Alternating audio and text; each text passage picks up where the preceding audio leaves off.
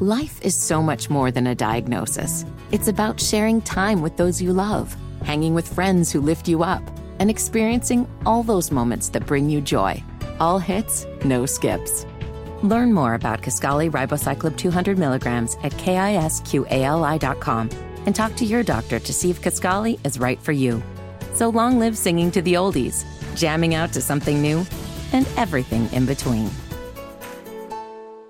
Scarpins Avenue. Y'all been asking me, begging me, pressing me. And here I am with the major announcement.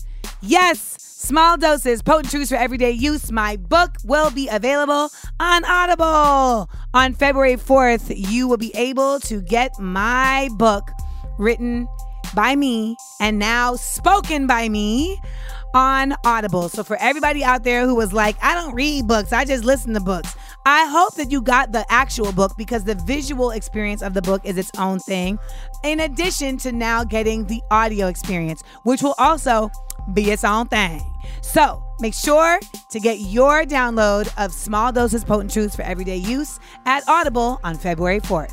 And New York City, remember, I will be headlining at Caroline's Comedy Club January 30th, 31st, and February 1st. So make sure you get your tickets at smartfunnyandblack.com because I'm going to be bringing the funny to the East Coast and warming y'all up.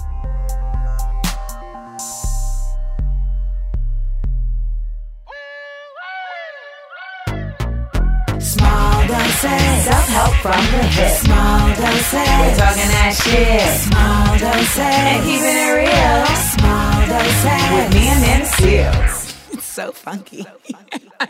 We are back in celebration of our 100th episode. We are now on our 101th episode.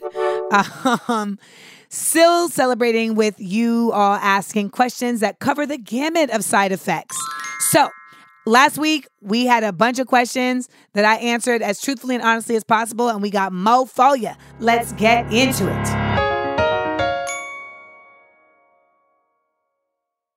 DMT. We're serving it. Next question. What celebs have you had experiences with that aren't necessarily as cool or nice as they portray to be? Or what somewhat popular people tried to talk to you and you curved them? Shaq sent me a DM once and he referred to me as baby. And I said, my name is Amanda. And that man exited and erased them DMs so quick. So one time I went to this restaurant in Harlem and they had like an upstairs kind of like club vibe. And I was introduced to Denzel Washington. Now in the past, when I've met Denzel, he was always like really cool and regular. But this time I was like dressed like I'm out. You know what I'm saying? So I looked like Silverkill or whatever. And he was sitting there and the owner of the spot introduced me to him. And I was like, I don't want to be corny, but would you be willing to take a picture with me? And he said, don't be corny. No pictures. Yo. Thug life. Yeah. So I walked away like head hanging low. I didn't get my picture with Denzel. So I don't have a picture with Denzel. That night, he just wasn't into it. And like, listen, I get it at this point. Back then, I was tight. But now I get it. I think he could have said it in a different way. I think he could have come in a different way. But I do understand what it's like to be like, yo, I'm out here chilling. Like, like I'm not in picture mode. Because when people ask me for pictures when I'm not at an event, I definitely say like, no, I'm just off the clock. And what's dope is that people actually like respect that. And I haven't had anyone be funny style about that. So thank you to all of you who are like understanding when I say that, because I really appreciate it. And I really appreciate that you respect my boundaries as just a person in the world. But yeah, Denzel curved my picture, yo, for the hardcore. Next question. Hey, Amanda, I was wondering your thoughts about Tom Hanks' son speaking patois. Do you think it was disrespectful to the culture or was it okay? I think it was corny as shit. Absolutely. 1000%, because he wasn't even good. Like, he wasn't even accurate in how he was speaking. Like, there are absolutely people who have spent a lot of time in Jamaica or with Jamaicans and are able to speak the patois. I mean, that's accurate. There's white Jamaicans. However, he is not a white Jamaican. And I guess like he was excited. And so maybe like that's what he does when he's excited. And maybe he fancies himself being himself. But I just wonder, like, where did he stumble upon this? Who are the Jamaicans who are telling him, yeah, you're killing it. Keep it Irie. Like, are there actual Jamaicans that are co-signing this blood-clad farce? Like, what is happening? Or is he literally just like devouring the Pandora reggae stations and therefore feels like he can speak as such? Because I think that there's like, that's like a very cultural appropriation touch point. Like, I think for him, his argument would be like, no, I'm honoring it because I appreciate it. And it's like, but you're not proficient. So it just sounds like you're dabbling. He better have a Jamaican baby. That's the only way that this might get okay. And even that might seem like fetishization. So my answer to your question is Ras. Next question. What was one of your worst and best DJing experience? Ooh. Oh, the worst one I can tell you immediately. I DJ'd on New Year's Eve 2014 in New York at this party. They hired me to DJ, and it was like at a kind of like a Cipriani's like kind of place. Like, it's an event space, right? So I agreed to do this. When I went and did the walkthrough, they showed me the space and showed me where I would be DJing. And I was like, okay, cool. When I got there the night of the event, they had now added a tent on the outside of the event space. Who was now DJing in the tent, y'all? This is New York on New Year's Eve. It is freezing. People had bought tables at the event and were not told that their tables were in the tent. So you had like not just me in a tent, but angry people and disappointed people in the tent. Inside the event space was a stage with a DJ on the stage and people performing and people having the time of their lives. I was in a tent. I was so mad and I was so cold. And like, it was just abysmal. And I just remember being like, and this is the last time I'm doing anything for New Year's. And I've only spent one New Year's since then in America. I went to Grenada every New Year's since then. And I only spent New Year's in America last year, not this recent one, but the one year before, because there was like a yacht thing going on in Grenada and it was just going to make it like as touristy as anywhere else. And then like my homegirl, like her family was coming, I couldn't get it together with anyone else to go somewhere else. And so I went to Orlando and I was going to stay in Orlando. And then my homeboy was supposed to be watching my cats. And then I found out that like, instead of him spending time with them, like we had discussed, he was just coming for 10 minutes and leaving. So Lando, who's a very social cat, had no socialization for 7 days. I was so mad that I had a full-on like anxiety attack. And my mom was like, well, we got to go back. So I ended up spending New Year's in LA last year and I went to bed at 9:00. And that's how that happened. What was the question again? Oh, my best DJing experience. I can give you 3. 1, any house parties that I've done in my house. Like anytime I get to DJ for like people I know, it's the best. It's super fun, super great, super awesome. 2, I used to DJ at this small little restaurant called Apartment 78 in I almost said in the Dominican Republic, in Washington Heights. Same difference. And it would be like every Wednesday, and we would have that bitch so fucking lit and turned up, and it was this little ass spot. Like, it's literally the size of my house. And we just used, and it was dope because my DJ booth was in the mix of the people. So like it was just like they were right there and I could feel their energy, and that's what made it so fun. And we just had like a fucking blast. And that was like during the era of like when Meek Mill had just came out and during Niggas in Paris. So like there were these huge records that when I dropped them, people would lose their fucking minds. And it was really just a great time. And it allowed me to really build up my DJ skills back up because I hadn't been DJing for years and I got to DJ every week. So it got me back on my shit.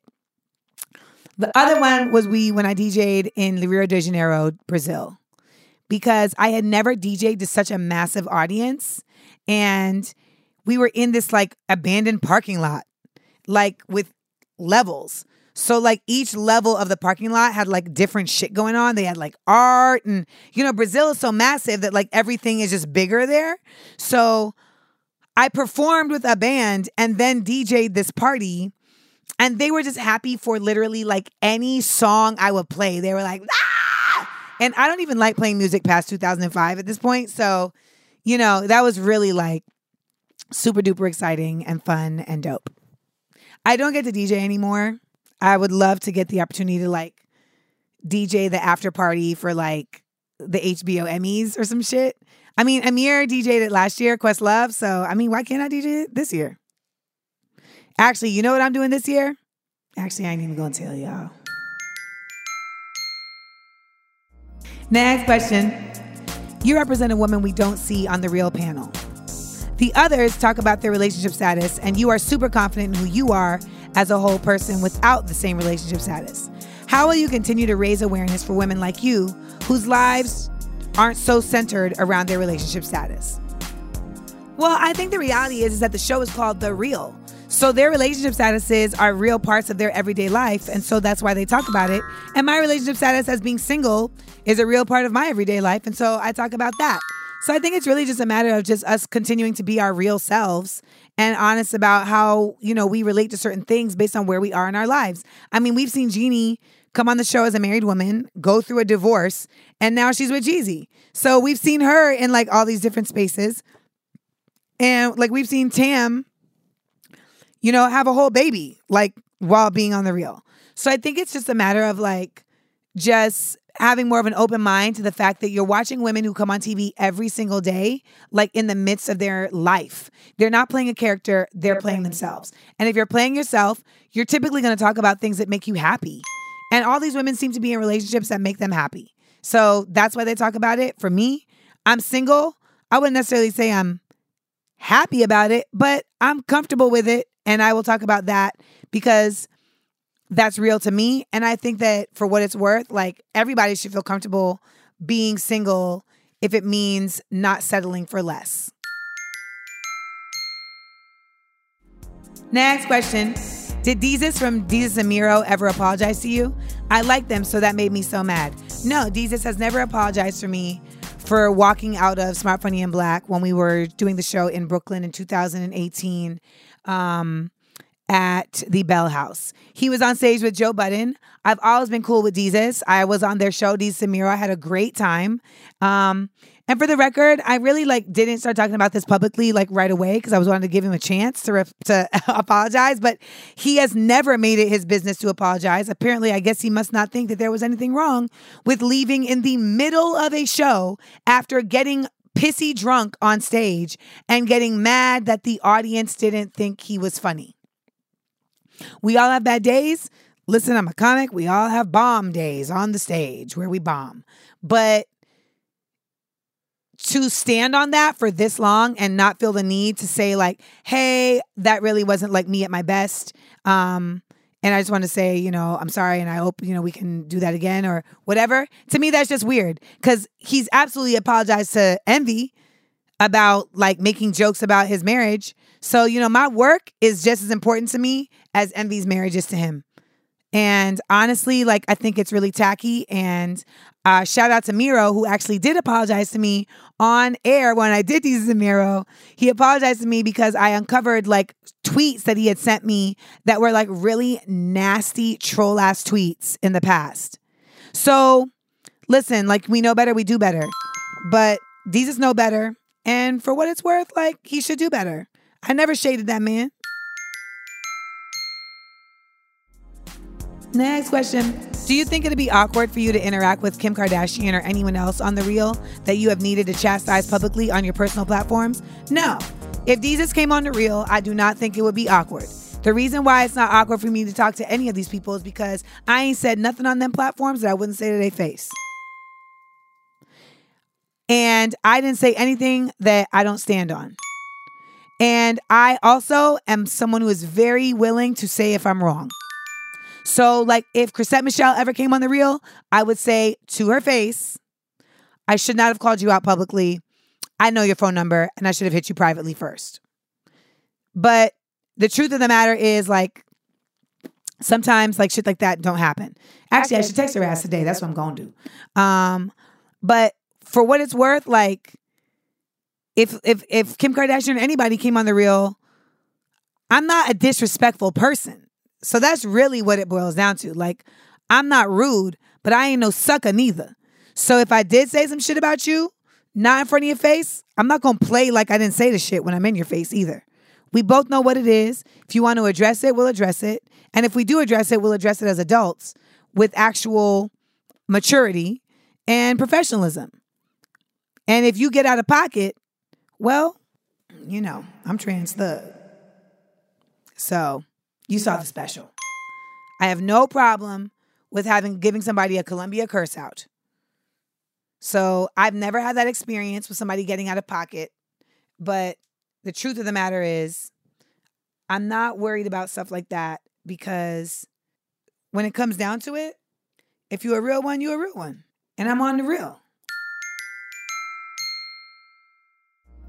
Next question. Are you mixed? For the bazillionth time. Okay, first of all, let me just say what I think about mixed. That question is a very loose question at this point because people have different versions of what that means. For what it's worth, majority of us are quote unquote mixed with various ethnicities, cultures, etc. So, especially if you're a black person in America, there's a very high probability that you've got some level of white in you. Because these masses was fucking. They were raping and they were pillaging without will. So it is very absolutely possible that you have some massa in you because they were trash ass, disgusting people. That being said, when people ask me if I'm mixed, I consider that to mean, do I have parents that are from different racial or ethnic groups? No. My mama black, my daddy black. My daddy black from America, my mama black from the Caribbean. My mother's mother is black. My mother's father is black. My mother's great-grandfather on her mother's side is white. My mother's great-grandmother is black. My mother's paternal great-grandmother is black. My mother's paternal great-grandfather is black. My father's side. My father is black. His mother is black. His father is black. His maternal great-grandmother, and I'm just learning this information, his maternal great-grandmother is black, and his maternal great-grandfather is Cherokee. This is what I've been told, if I remember correctly. His paternal great-grandfather is black. His paternal great-grandmother is white. So I have a white great-grandmother and I have a white great-grandfather. Does that make me mixed? I don't believe so. To some, it does. To me, it's about who is your immediate, X and Y chromosome coming from. And really and truly, all of it is bullshit anyway. But that's a whole other episode. Next question. If you could write a letter to your 8-year-old self, what would it say? Don't sweat these niggas and don't read these comments. shine on these hoes. Signed, Amanda. Next question. Rebecca's going to love this. We need to get you a mic, Rebecca, for the 2020. Why? Because you say things like, oh God, and I want them to hear it. You could be like the Robin to my Howard Stern. She's not liking the idea, but I'm going to press for it. When you use your vibrator and you climax, how do you avoid a runny mess? Do you do it on your bed, couch, floor, or wherever?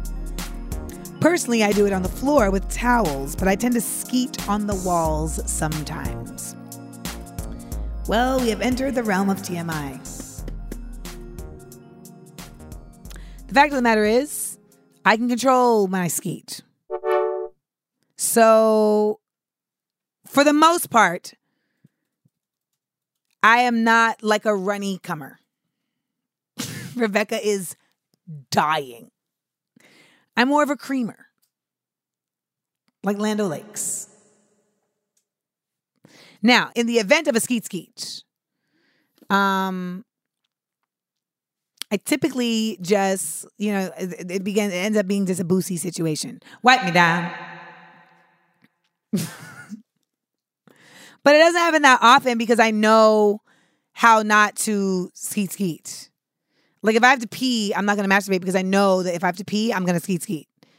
For some reason, I think it's the full bladder like presses on it. And so therefore skeetage can happen. And skeet by anyone who's concerned, who's like confused what we're talking about, is squirting. So, this person sounds like they've got like a jet propulsion like behind their squirtery, which is very impressive. I am more of it's more of like a releasing of a dam versus the opening of a fire hose. Let me just say this. I'm not even sure why that person cares. But I said I would answer questions, and so I'm sticking to the rules.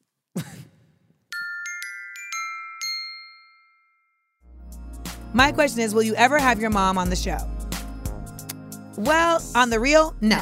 And on the podcast, no. We actually did an episode with my mother, and I just didn't like how she was answering the questions. I feel like she was really shading me. I feel like she was really on one. And I was like, you know what? This is just not a good representation of you or me or all the above. So the answer is no. Maybe, possibly, perhaps a segment, but like putting my mother on television? You crazy. I can't even get my mother out of comment sections. If I put her on TV, that's just asking for trouble. Next question. Why wasn't Stan Lathan nominated for your HBO special when he was nominated for the Dave Chappelle special? Well, he was on the Emmy ballot for my HBO special. He just didn't get enough votes. So, I'm not Dave Chappelle. So, next time.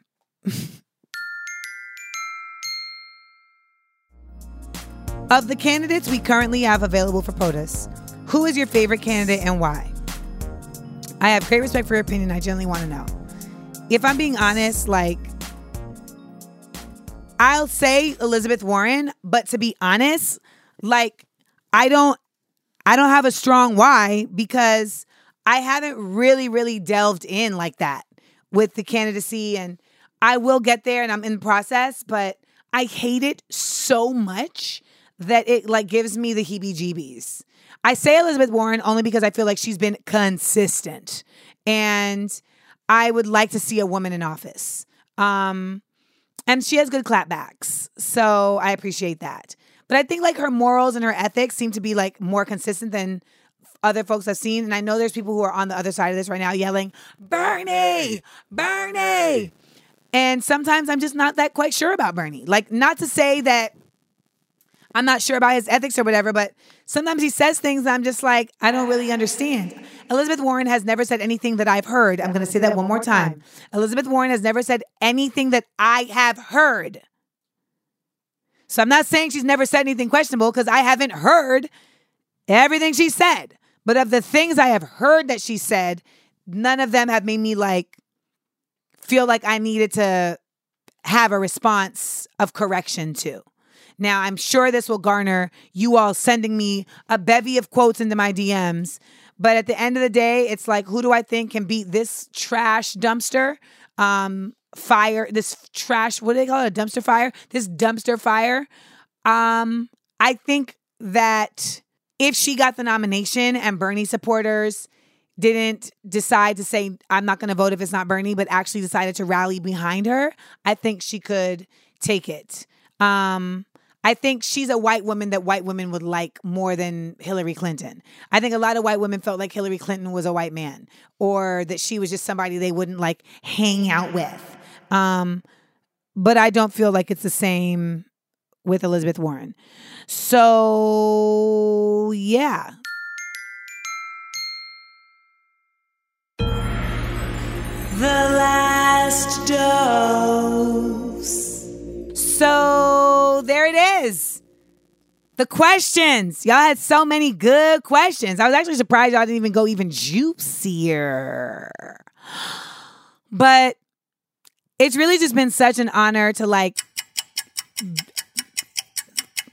oh my God, I'm at a loss for words. That really ever happens.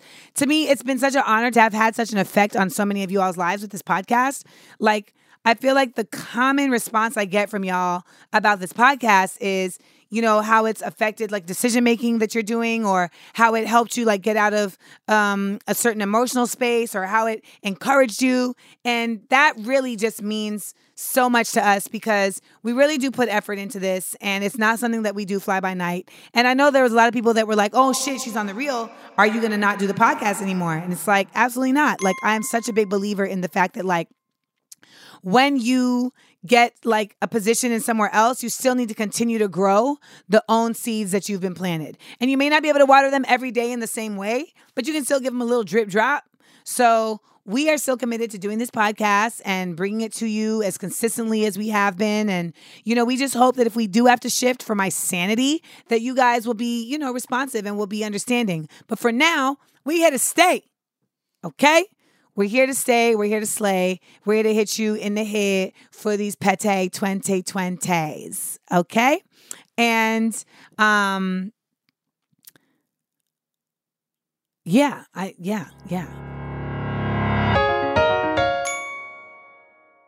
Scarpins Avenue. A podcast network.